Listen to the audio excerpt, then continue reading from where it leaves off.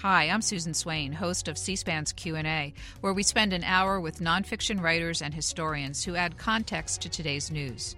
50 years ago this week, 50,000 people descended on Washington to protest the Vietnam War. The Nixon administration deployed 10,000 troops to D.C. to counter the protesters, and ultimately 12,000 citizens were arrested, the largest mass arrest in U.S. history. Investigative journalist Lawrence Roberts tells the story in his book, Mayday 1971, and here he is from our archives for the anniversary. Our conversation will begin in just a moment. The 1971 Spring Peace Offensive filled a few days more than 3 weeks. It began with the arrival of a few anti-war veterans the weekend of April 17th. It began with no great expectations of success or impact, but it moved, sometimes in a furious rush of events. Incredibly, the Supreme Court became involved in the camping permits. The Capitol became a stage for guerrilla theater. Labor leaders and suburban mothers marched behind the leadership of hardcore anti-war activists. And the final stages brought confrontation and vandalism in the name of peace. Street sweep arrest of thousands of people in the name of order. Lawrence Roberts, that is a CBS News report. That's Max Robinson's voice, a journalist, a longtime journalist, now passed away, telling the story of May Day 1971, which you have captured in a recent book by the same name. In a nutshell, what is the story of May Day? Well, the book focuses on one season of dissent in Washington, D.C. in 1971. I argue that it is the most intense season of dissent in Washington's history, given how many protests there were and how long they were sustained. And they were all about, of course, the anti-war movement's effort to force President Richard Nixon to bring an end to the war in Vietnam, which had been raging for 6 years. And what happened in the spring of 71 was that all of these different elements of the peace movement came to Washington in some sort of chaotic choreography, really, and held a bunch of different demonstrations. They started with Vietnam Veterans Against the War. There was a mass march around the White House, and the last piece of it, the finale of this, several weeks of demonstrations, was called Mayday. And it was put on by a group from a part of the New Left calling itself the Mayday Tribe. And the idea was to bring thousands of people to the city to blockade the streets and the bridges in order to, as they put it, create social chaos that would force the administration to end the war, finally end the war and bring all the troops home. And the protest ended up being successful in a way, but what happened was the administration cracked down and engaged the largest mass arrest in American history. 12,000 people were rounded up over 3 days and put into not only all the jail cells in Washington until they were stuffed and filled, but also some makeshift detention camps. And over years later, the courts declared that all of the arrests, that the dragnet that the police had engaged in throughout the city was unconstitutional, and thousands of these detainees received financial compensation for violations of their constitutional rights. Why do you think this 50-year-old story has resonance for us today? Well, because it's, in a way, it's a story about one big protest, but I think the story it tells is a much larger one. It's a story about how we as a nation, as a people, as individuals, dealt with one of those periodic emergencies in American democracy. Does the justice system deliver justice? Do people stick by their principles, or are they caught up in their own self-preservation or their fear to stand against the tide? And it's a story of the clash between an embattled president, in this case, Richard Nixon, who confronts a social movement in the streets, in this case, the anti-war movement, just as he's fighting to get reelected. What constitutional lines did his administration cross in an effort to stay in power? And this temptation to bend the rules or break them, that's a characteristic of of leadership that tends toward authoritarianism. You report in the book that Mayday resulted in, quote, consequential changes to American law and politics, including the rule governing protests in D.C. Should people, no matter where they are in the political spectrum, from conservative to progressive, find this story important to them? Yes, I think so, because among other things, what Mayday did, particularly the legal cases that arose from these mass arrests, it affirmed the constitutional right of dissent. I mean, the courts spoke loudly and unanimously that Americans have the right to protest and dissent, and that even if they are causing inconvenience for the rest of us, you can't abandon civil liberties to just round people up who you don't like. And it's set case law, really, that's being cited today against improper arrests and the right of assembly all over the country. You have a personal connection to this story. What is it? I was around back in 1971. I was in Washington, and I was a 19-year-old college student, and I was part of the Mayday demonstration, just as a participant, not in any way, shape, or form as a leader. And when the police launched their dragnet, sweeping through the streets, arresting not only people who were actually engaged in blockading streets, but anyone who looked like a demonstrator, who had, the dress of the time, the hippie dress of the time, the long hair, as I did, we were swept up as well and jailed. Did it change the course of direction of your career or interests? Well, certainly, I think being involved in an event like that makes you much more interested in politics and the Constitution and law. So it definitely had something to do with my decision to become an investigative journalist. And I should say that, after many years thinking back on this event, you start to wonder what was behind all the different decisions that were made. What did people on all sides of the issue think? Because you only see these historical events from your own little point of view. And I decided to try to investigate, to find out as much as I could, to get a 360-degree view of what had actually taken place. Americans have been living through a year full of protests, from Black Lives Matter, post-George Floyd killing, to the recent events in the Capitol and demonstrations after the November election. There are several touch points in the story you tell that are very similar to things that we have been experiencing now. Where do those similarities start and end, do you think? Well, I think living in this sort of political and social crises that we're facing now, it can be hard to imagine, if you weren't around back in the 60s and 70s, just how intense the division was back then.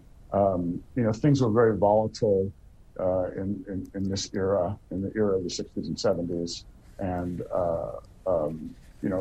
in some ways way more volatile and way more divisive than we're living through today. I mean, consider that we had political assassinations, we had racial assassinations, and for several years we had hundreds of people who were killed in these urban uprisings that had their roots in racism. Mostly African Americans shot by police. And of course, we had a war, a disastrous war that was also one of the most unpopular conflicts in U.S. history, all of this tearing the country apart. So in the sense that we were living through a period of intense division where it seemed hopeless that we'd ever have unity, that feels very much like a parallel. But, you do have a different kind of, movement in the streets today, most recently, than you had back then. Then there was a mass movement that was opposed to one of the keystone American policies of the time, which was the war in Vietnam. Now, most recently at least, we're seeing this kind of resurgence of, white, supremacy, white nationalism in the streets, the attack on the Capitol that we saw on January 6th, which is coming out of an entirely different sort of motive. Well, let's dive into the story that you tell. As 1971 dawned, give me a snapshot of the state of the war and the state of the body politic about the war. In 1971, Richard Nixon had been in office for 2 years. He ran in 1968 against Hubert Humphrey, the Democrat, on sort of a platform that had two parts, I think. One was to restore law and order, because there had been those seasons of, as I say, riots and uprisings in the cities, anti-war demonstrations, students occupying college campuses.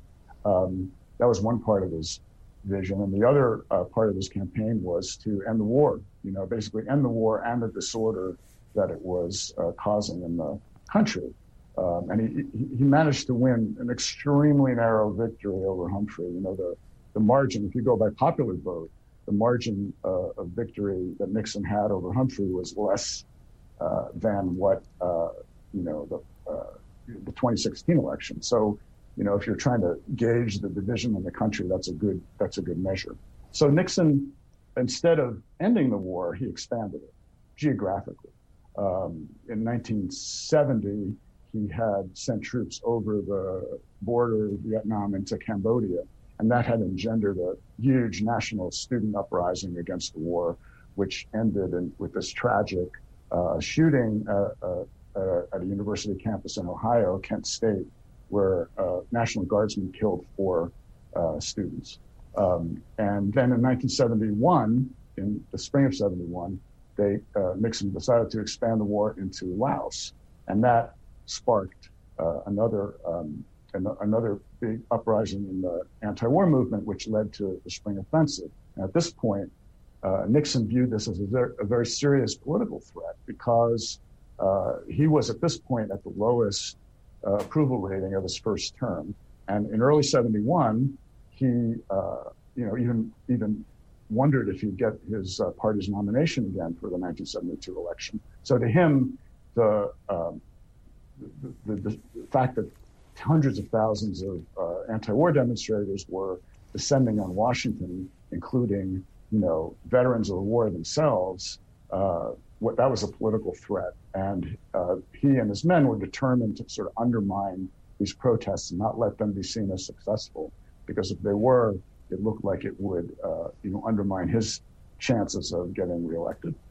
Your book is a timeline of the 3 months in the spring of 71, March, April, May, and it opens with one of those touch points that has resonance for our time. I'm going to turn to some archival video again. This is an ABC News report from March 1st, 1971. The single bomb set off by a timing device left the men's room a shambles, plumbing demolished, bricks and plaster ripped from walls. Army and FBI experts sifted the debris, seeking a clue to the nature of the explosive. There was heavy damage to the nearby barber shop. Windows were smashed there, and 100 feet away in the Senate restaurant, where tables were overturned and a priceless stained glass mosaic destroyed. Damage estimated in the hundreds of thousands of dollars might have been far worse, but for the 3-foot-thick walls in the oldest part of the Capitol. As it was, the violent explosion ripped off doors in nearby conference rooms. There was no damage to the Senate chamber itself on the floor above. Daylight revealed more smashed windows and debris. Tourists were barred from the Senate wing all day, but the entire Capitol will be reopened to the public as soon as possible. Lawrence Roberts, who bombed the Capitol? What was their aim, and how does it connect in with the Mayday protests? Yes, very interesting. That bombing was, in a way, the sort of kickoff to the Spring Offensive, although it was very controversial, of course, within the New Left, as it was called, and the anti-war movement. Within the New Left, there was a radical splinter group called the Weather Underground, which the members of the Weather Underground kind of declared themselves to be kind of urban guerrillas, revolutionaries, and they went into these underground collectives and began setting off bombs at targets like courthouses, police stations, college buildings that were, linked to the military. People who became so disillusioned with democracy and capitalism, believing that the only way to force change was to create some kind of revolutionary uprising by starting with these bombings. And the Capitol, they said was seen as sort of a symbol of U.S. domination abroad, and the symbol of the people who were working on the war. So they planted this bomb in a men's room underneath the Senate chamber, and it was intended to go off in the middle of the night when no one would be heard, and no one was there, no one was hurt. They called in a warning to the switchboard after determining that people wouldn't be inside the Capitol. But within the movement, and particularly within Mayday, this was a very controversial move, because the purpose of Mayday, the leaders who organized it believed, was to show that you could produce an act of mass nonviolence in America that would help to, sort of move American policy. And the minute that you start connecting that to violence, whether it's a bombing or anything else, you've lost any chance to sort of move the middle of the country to persuade people to join your cause.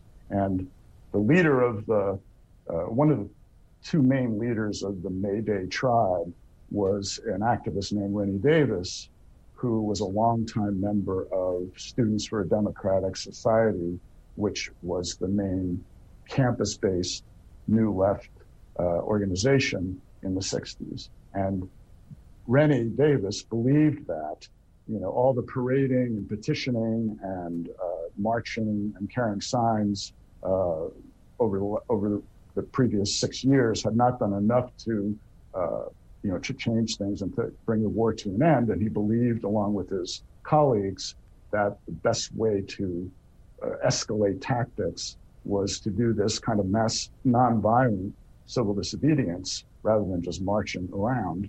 And he felt that this bomb would, undermine the message. And he knew about, he had heard about the bomb because, showing again how all these connections work, his brother, John, was a member of the Weather Underground. And Rennie knew that this bombing was going to take place, although he says he didn't know where or exactly when it was going to happen. And he tried to talk this splinter group, the Weather Underground, out of doing it, but he failed. The bomb went off. And, not only did it feed the idea that, the left, the anti-war movement was not strictly nonviolent, but it also triggered, in the Nixon White House, more justification for, trying to stop these mass demonstrations, which they argued was all part of the same general principle. You also write how it turned the corner in security in Washington, D.C., which had been fairly lax until that point. How did the Capitol change forever as a result of that? Yeah. So, at the time of the bombing, basically anybody could walk into the Capitol and stroll through the halls without being checked. There were no metal detectors. I don't think there were even any video cameras. There was just barely, some guards at the doors, or, sort of a reception desk in a way. So the people from the Weather Underground would go in, just melting into the crowds of tourists. They would, march around through the Capitol looking for a safe place to place their explosive device, and then leave. There was nobody to detect that, even though they were, at one point, they strapped, sticks of dynamite to their bodies, and put a coat on them around it, and there was no way for anyone to detect that. So after the bombing, there was, of course, a big, investigation into how it happened, and then suddenly there started to be tighter security, metal detectors, more checking of IDs and such at the doors of the Capitol, and that was the sort of biggest step up in security there until 9/11. And now, of course, here we are in another situation where you had a mob break into the Capitol, and again, all the security measures and the rules are under review. You mentioned Rennie Davis and described him. There's another character that was part of his planning group named David Dellinger. Who is he? So Rennie Davis and David Dellinger were both part of a group called the Chicago Seven. Some of your viewers might remember. They were the activists who were indicted by the Nixon administration for allegedly causing the riots that were outside in Chicago during the 1968 Democratic Convention.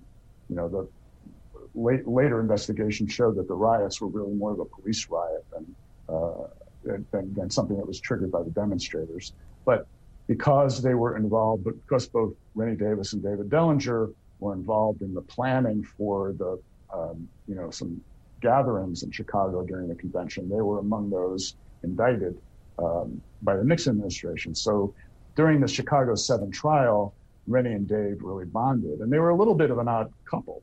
Rennie was about 30 years old. He'd been in this SDS for many years. He was a sort of traditional New Left radical. David Dellinger was 55 years old.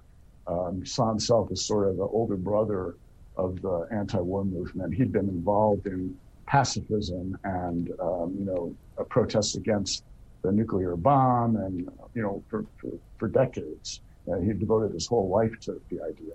But they bonded during the Chicago trial, and both of them came to the conclusion afterwards that that the next stage of the movement, if it were able to put an end to the war, had to be something more forceful than just the parading and the picketing that had been going on. And that's why they hatched this notion of a mass act of nonviolent civil disobedience. Dellinger was an apostle of nonviolence who absolutely believed that violence was counterproductive and morally wrong. So that was very much the atmosphere in which they were planning this protest. Our producer, Nick Raval, found a bit of film of them in the Chicago Film Archive, and I just want to roll it so that people can just get a sense of who these two planners of the Mayday protests, what they looked and sounded like. They're coming to Chicago at the time of the Democratic National Convention, not to disrupt the convention, not to confront the police, National Guard troops, or men in the United States Army, but to challenge the policies of militarization that have been felt so strongly and brutally in Vietnam. And when the ruling party, a party administrating militarism and racism, when it invites a convention or it is invited into the city for a convention, it is inevitable that people who believe in decent human values and in human life and liberty will come with the convention in order to protest. Lawrence Roberts, if these two men and their cohorts envisioned a mass protest coming to Washington, how did one organize such a thing in an era before the internet, when even so-called long-distance calls cost lots of money to make? How did they do it?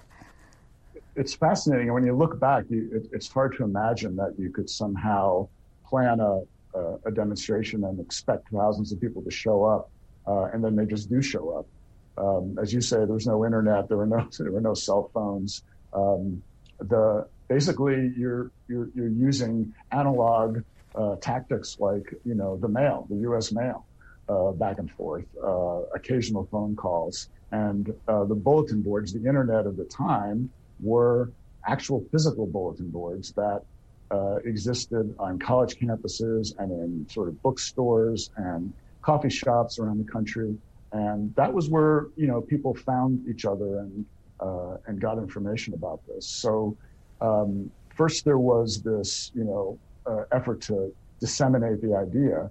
And then Rennie Davis and David Dellinger, along with some others like John Freunds, who also was a Chicago 7 defendant, started making the rounds of college campuses. They went to dozens and dozens in the beginning of the fall of 1970 and all the way up until the spring of 71, making speeches, talking to people, trying to explain the plan, and get people excited about what was happening. But all the time you're doing this, you really don't know if it's going to be successful. You don't know how many people are going to show up. And until, the weeks before Mayday, Dellinger and others were wondering, what kind of a turnout they would get, because you didn't have the ability to have people sign up online or anything like that.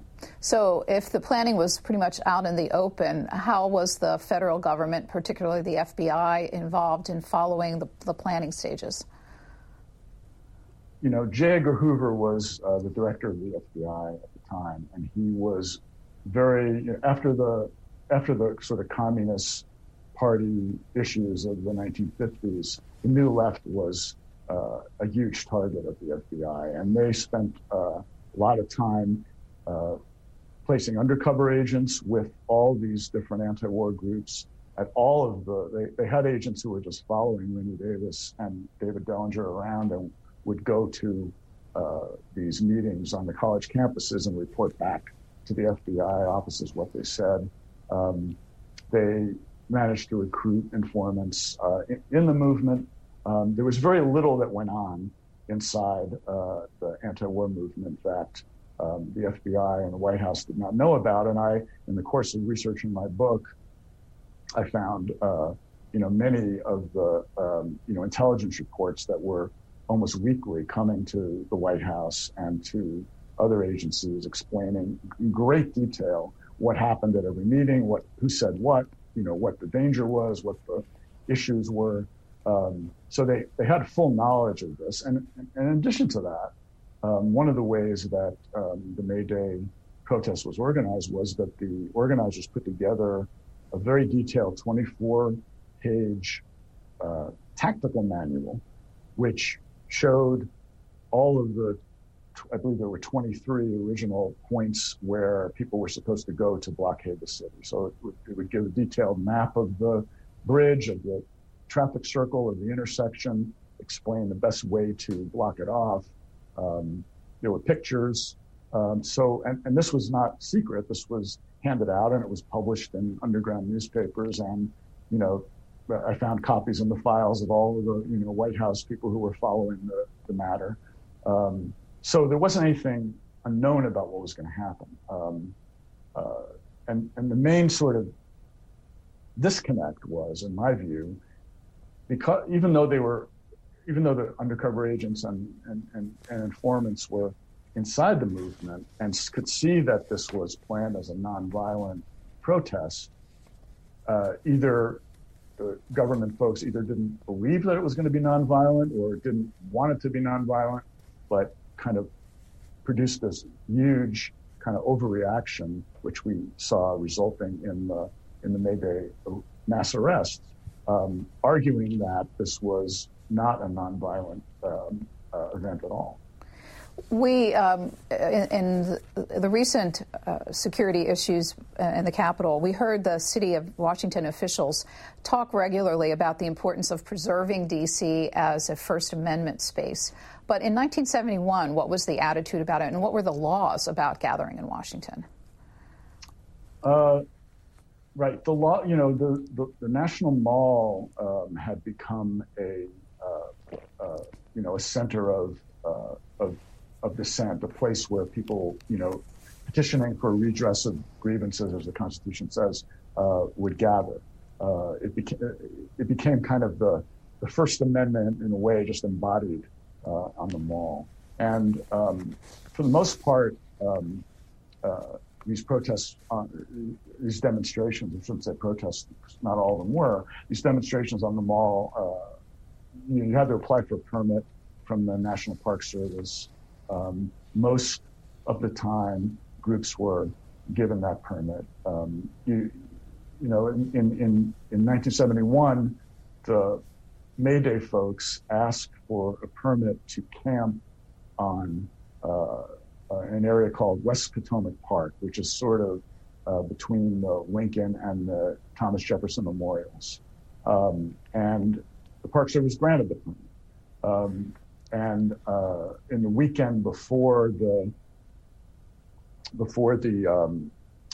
Workday protest that was supposed to begin, the blockade, 40 or 50,000 people showed up at this campground and camped out with tents and lean-tos in order to prepare for this traffic blockade on rush hour the next day.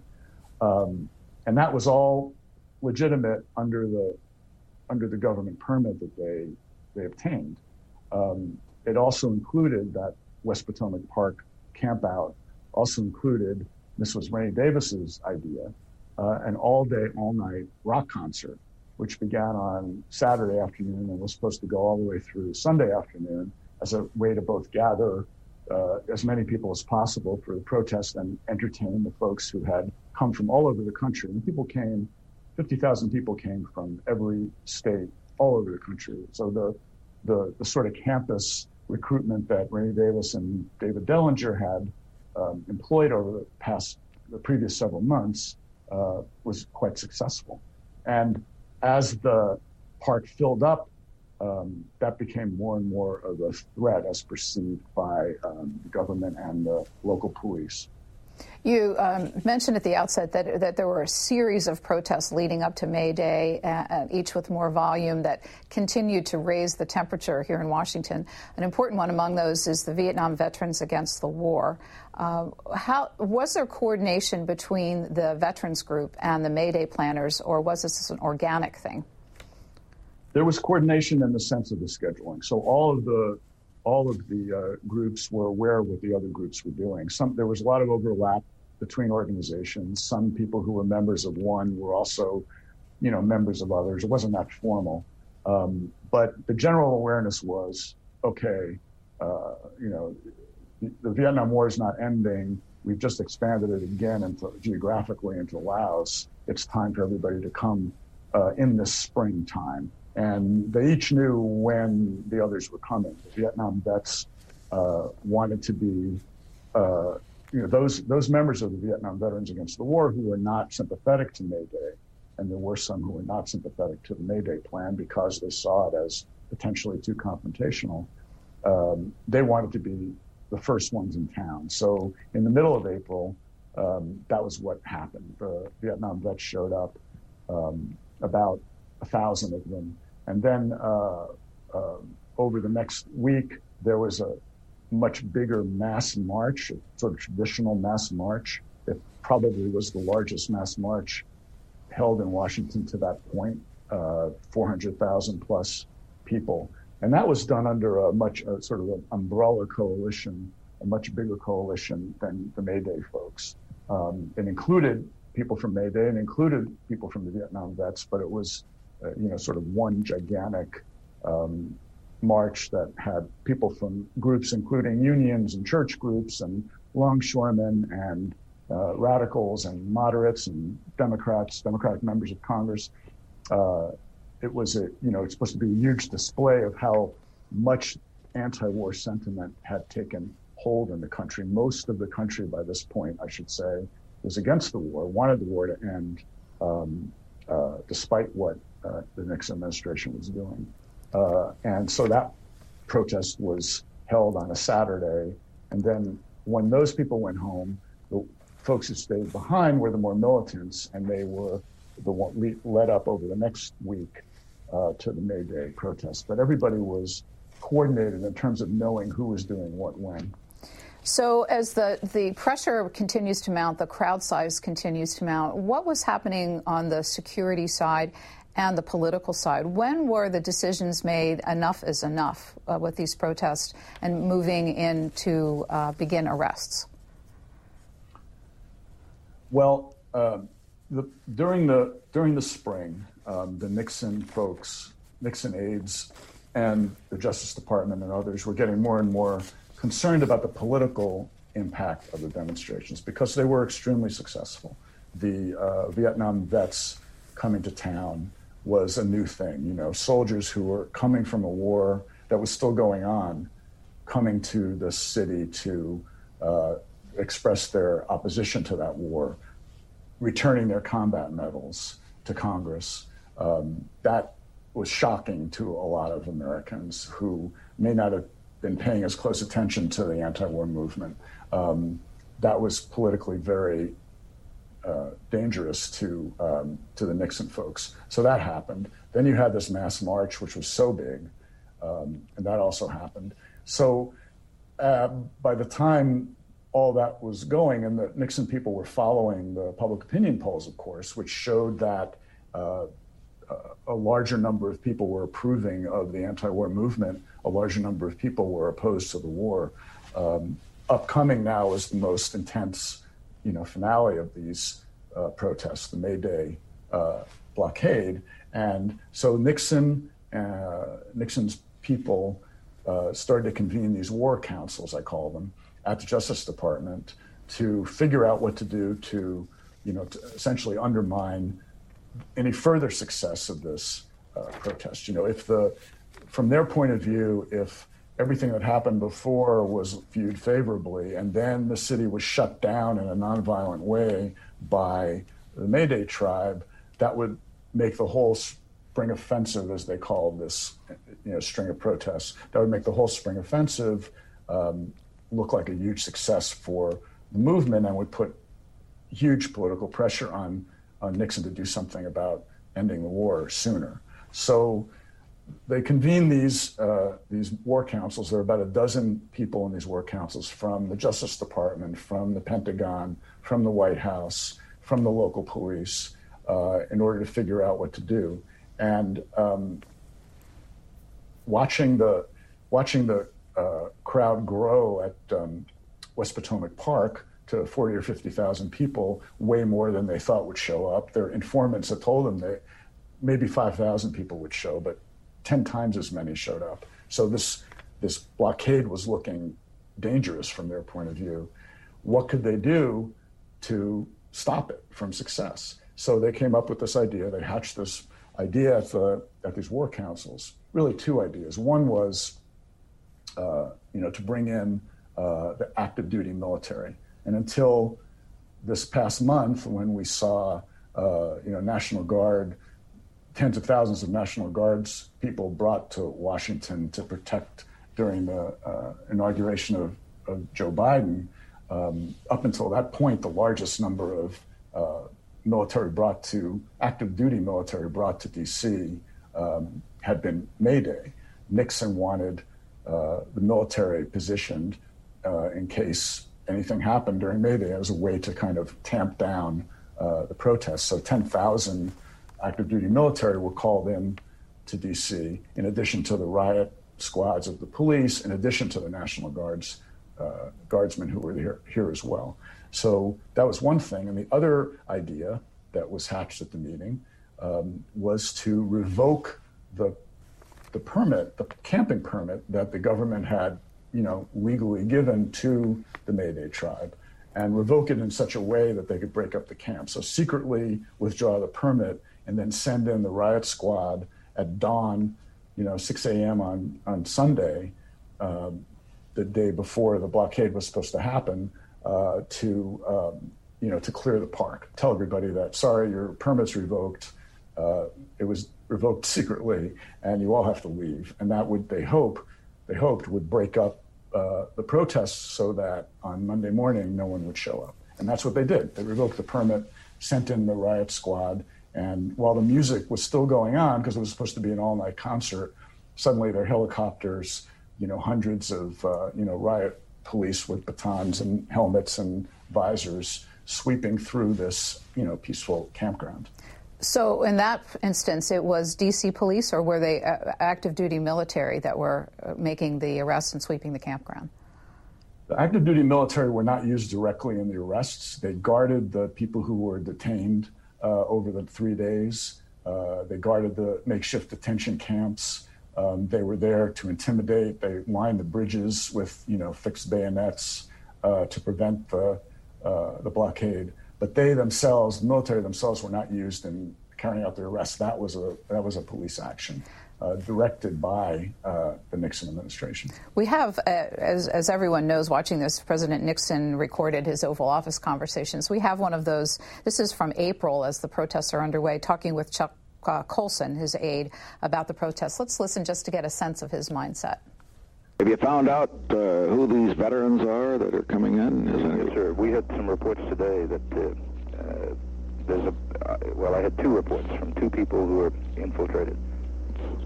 One is that there are 300 to 400 veterans, and the balance, which is maybe 600 or 700, are non-veterans, and kids who have bought fatigue uniforms, military jackets. I've had another report. Could you find one that had and get? Will any press man play the fact that one guy bought a fatigue uniform to look like a veteran? We arranged, Mr. President. God, that would be great. If just one did. Well, we arranged today for AP an AP reporter to go in, and we identified some people for him to talk to. We also did the same thing with a Baltimore Sun reporter. Right. And hopefully, if these fellows are honest, they'll start picking some of this up. We've also got a couple of kids on the inside who are going to go up to the cameras and say, this is a phony deal, and I'm leaving here. What's your reaction when you hear that, managing the news story? Fascinating, because what happened was they did arrange for an AP reporter, an Associated Press reporter, to go into, this is the Vietnam Veterans Against the War camp, not the Mayday camp. But they did arrange for an AP reporter to go in on the theory, Nixon was pushing this idea that the veterans who came to town were not really Vietnam veterans. They were posing, as veterans. So the AP reporter went in and collected, their discharge papers, which these guys carried with them, from all of the veterans there, more than 1,000, and 99.9% of them were veterans, were people who had served in Vietnam. So the story was the story that came out was the opposite of what Nixon and Chuck Colson, his aide that was in charge of dirty tricks, by the way, wanted. So it was kind of a flop for them from that point of view. And in fact, that was one of the things that it backfired in that it turned the press and the public more in favor of what the veterans were doing, because not only did Nixon and his folks, try to, pass around fake news that they weren't really Vietnam vets, but they also tried to evict the veterans from their campground, a different campground on the National Mall. The vets camped very close to the U.S. Capitol because their plan was to go to the Capitol and return their combat medals onto the steps in protest and bitterness about the war.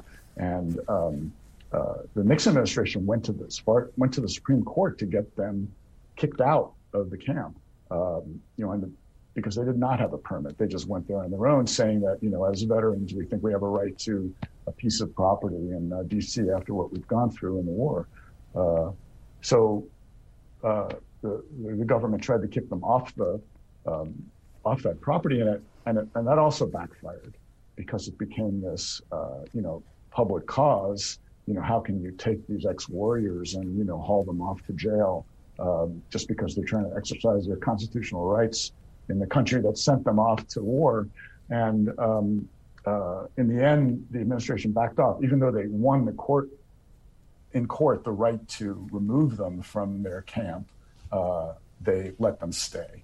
And the next day, the Vietnam veterans, marched in single file to the U.S. Capitol, and they hurled their Silver Stars and all their other combat medals and their ribbons onto the Capitol steps in protest, which really became one of the most dramatic and emotional parts of the entire spring offensive. And we should, just for the record, remind people that this is where John Kerry got his start in public life as part of that protest. We have about 15 minutes left, and I want to get to the real heart of this story, which is the series of protests on May 2, 3, 4 in the city with the intent of shutting the city down. And you're telling us that thousands of people, 50,000 people had assembled for this. Ultimately, what are the estimates on how many people took part and what happened to them? It's believed that somewhere between 12 and 15,000 people showed up on Monday morning, May 3rd, 1971, to block the streets and the bridges and the traffic circles in D.C. And this was a surprise to the police and to the Nixon administration, because after having broken up their campground, they believed that most of the kids, and then most of them were young, went home, would leave the city or not bother to participate. And many did, but as I say, 12 to 15,000 showed up that day, and the police were quickly overwhelmed. One of the things that the Mayday tribe put in place was kind of an innovative civil disobedience tactic of, instead of just sitting in the street and waiting for people to come and arrest you, block the traffic, and then when the police show up, disappear and go try to find another intersection. They call it kind of a hit and run kind of civil disobedience, which they called mobile tactics. And so the police were overwhelmed. And under the rules, the police were supposed to, when arresting anybody, in the act of committing a crime, which was trespassing or disorderly conduct, or whatever the charge would be in this case, they were supposed to, on the spot, fill out an arrest form called a field arrest form. Who was the arresting officer, what was the offense, the name of the defendant, so that they would have the paperwork to support the charge once these people were brought into court. But there were so many people that in order to, if they did that, in each case, the police realized the blockade would succeed because there weren't enough officers to take down everybody who was doing this. So they made a decision. The decision was made by the Washington's police chief, whose name was Jerry Wilson. And at the time, by the way, DC didn't have home rule, which means that it couldn't elect its own mayor or city council. So the police chief was, in essence, appointed by and answered to the White House. So when ordered to make mass arrests, as they were, the police chief, had the choice of either doing his job or not. So the police chief decided to abandon these procedures of arrest and just start arresting everybody who was out in the streets. And then in a sort of subsequent wave, the riot police decided to, on somebody's orders, just sweep through the city and arrest anybody who looked like they might be a demonstrator, even if they weren't blocking a street, even if they weren't near any intersections that were being blocked. And in doing so, the first day, Monday, May 3rd, 7,000 people were arrested. That remains the largest mass arrest in American history. And, very quickly, every cell in the city was filled to overflowing. A cell that was meant to hold 2 people had 12 people. The jail yards were filled, and they had to look around for another place to put these thousands of people. And what they settled on was a football practice field near RFK Stadium, in which they put another several thousand people. And it was just a field surrounded by a chain link fence, and the fence was guarded around the clock by some of these active duty military who Nixon had brought into the city. And then at night, when the temperatures got cold, because it was actually pretty cool for May in Washington, it was down to the 40s, they bussed all those people and others inside the Washington Coliseum, which was used for, which normally was used for hockey games or the circus or something like that.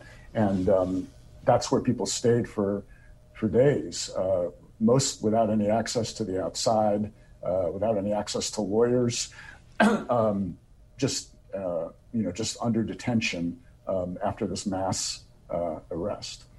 Ultimately, with lack of due process and unsanitary conditions and lack of even knowing what the charges were against them with these thousands of people jailed, your story is one of the system working because the courts responded and public defenders got involved. So ultimately, how did this situation, how did it come before the courts, and how did the courts rule and why?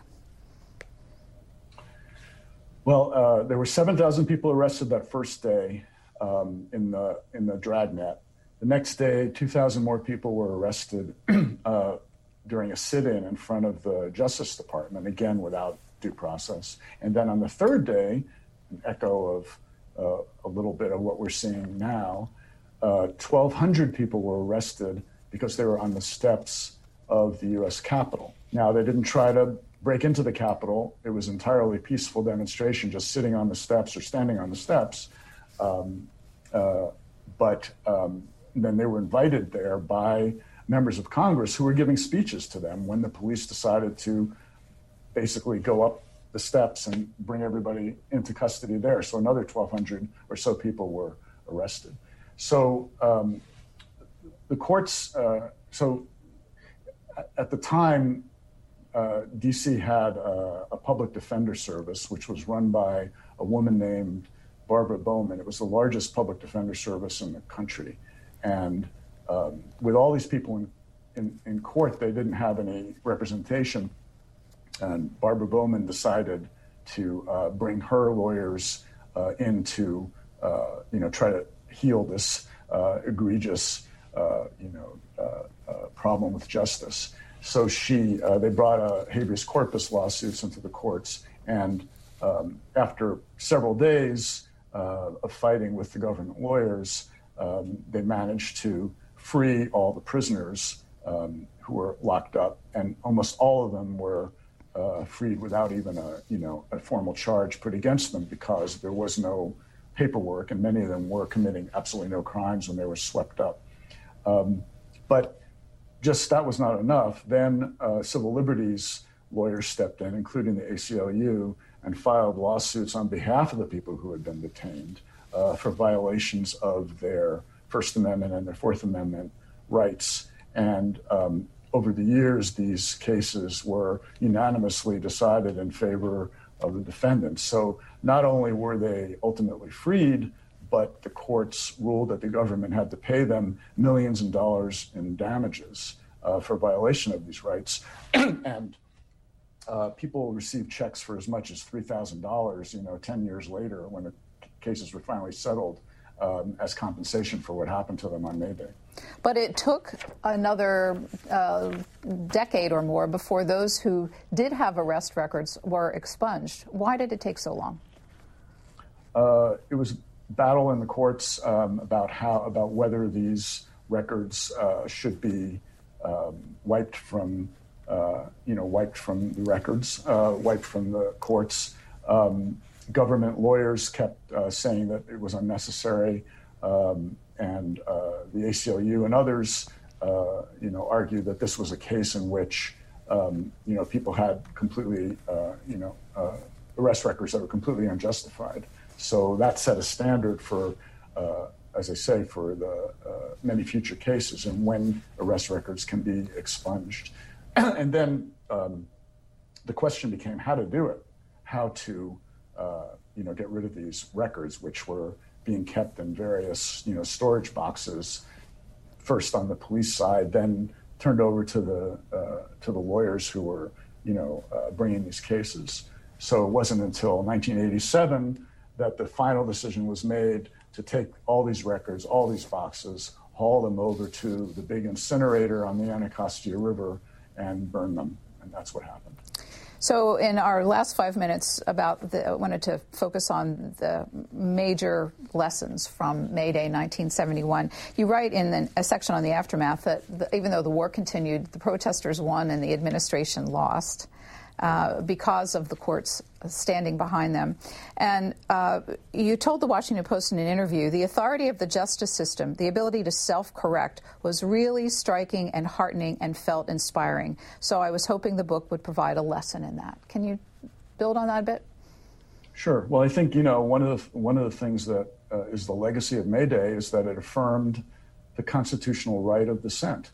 The courts spoke loudly and unanimously that Americans have this right, and you can't abandon civil liberties to, jail people that you don't like. That's important.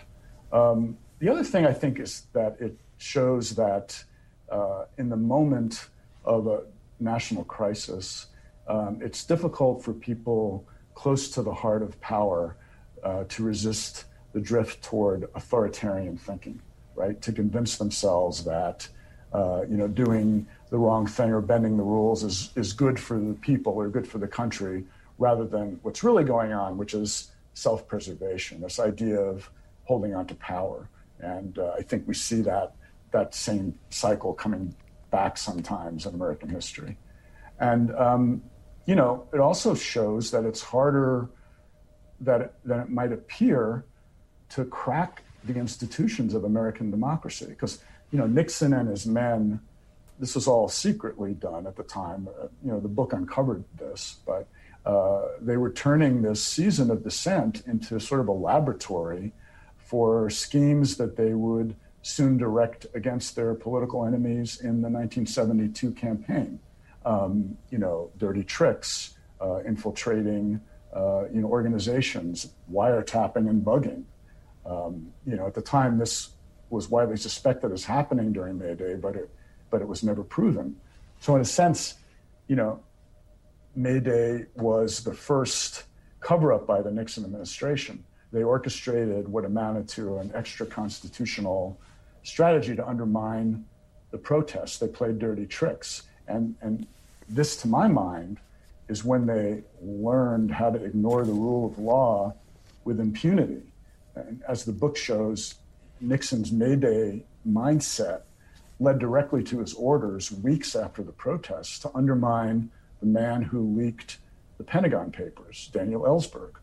Nixon put one of his trusted aides in charge of that operation, and they ended up breaking into the office of Daniel Ellsberg's psychiatrist, and then some of the same operatives broke later into the Watergate, and we know how that turned out.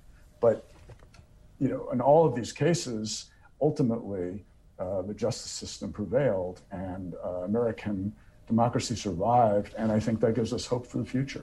So related to that, Judge Harold Green, federal judge, who was one of the key federal jurists ruling in the Mayday protesters' grievances, you chose a quote from him in the front piece of your book, and the quote is, "Whenever American institutions have provided hysterical response to an emergency situation, we have come later to regret it." Why did that quote resonate with you so much? Well, I think that Green was speaking from experience in a number of cases. He was talking not only about what happened during Mayday, but what happened during the riots after Martin Luther King's assassination in 1968, when there was an overreaction by police in many cities. And I think his sense was that we tend to get hysterical about the strength of the country's democracy to survive these challenges, and that if we stick to our principles, our beliefs, our values as professed by the Constitution, then we tend to come out of it all right. The book is Mayday 1971. Investigative journalist Lawrence Roberts is the author. Thank you so much for spending an hour with C-SPAN. Thank you, Susan. I really enjoyed it. Thanks for listening to C-SPAN's Q&A, and subscribe to us wherever you get your podcasts so you'll never miss an episode. And while you're there, please take a minute to rate and review us. You can also send us an email about Q&A at podcasts@c-span.org. Send me your questions, your comments, or ideas. Your feedback is welcome.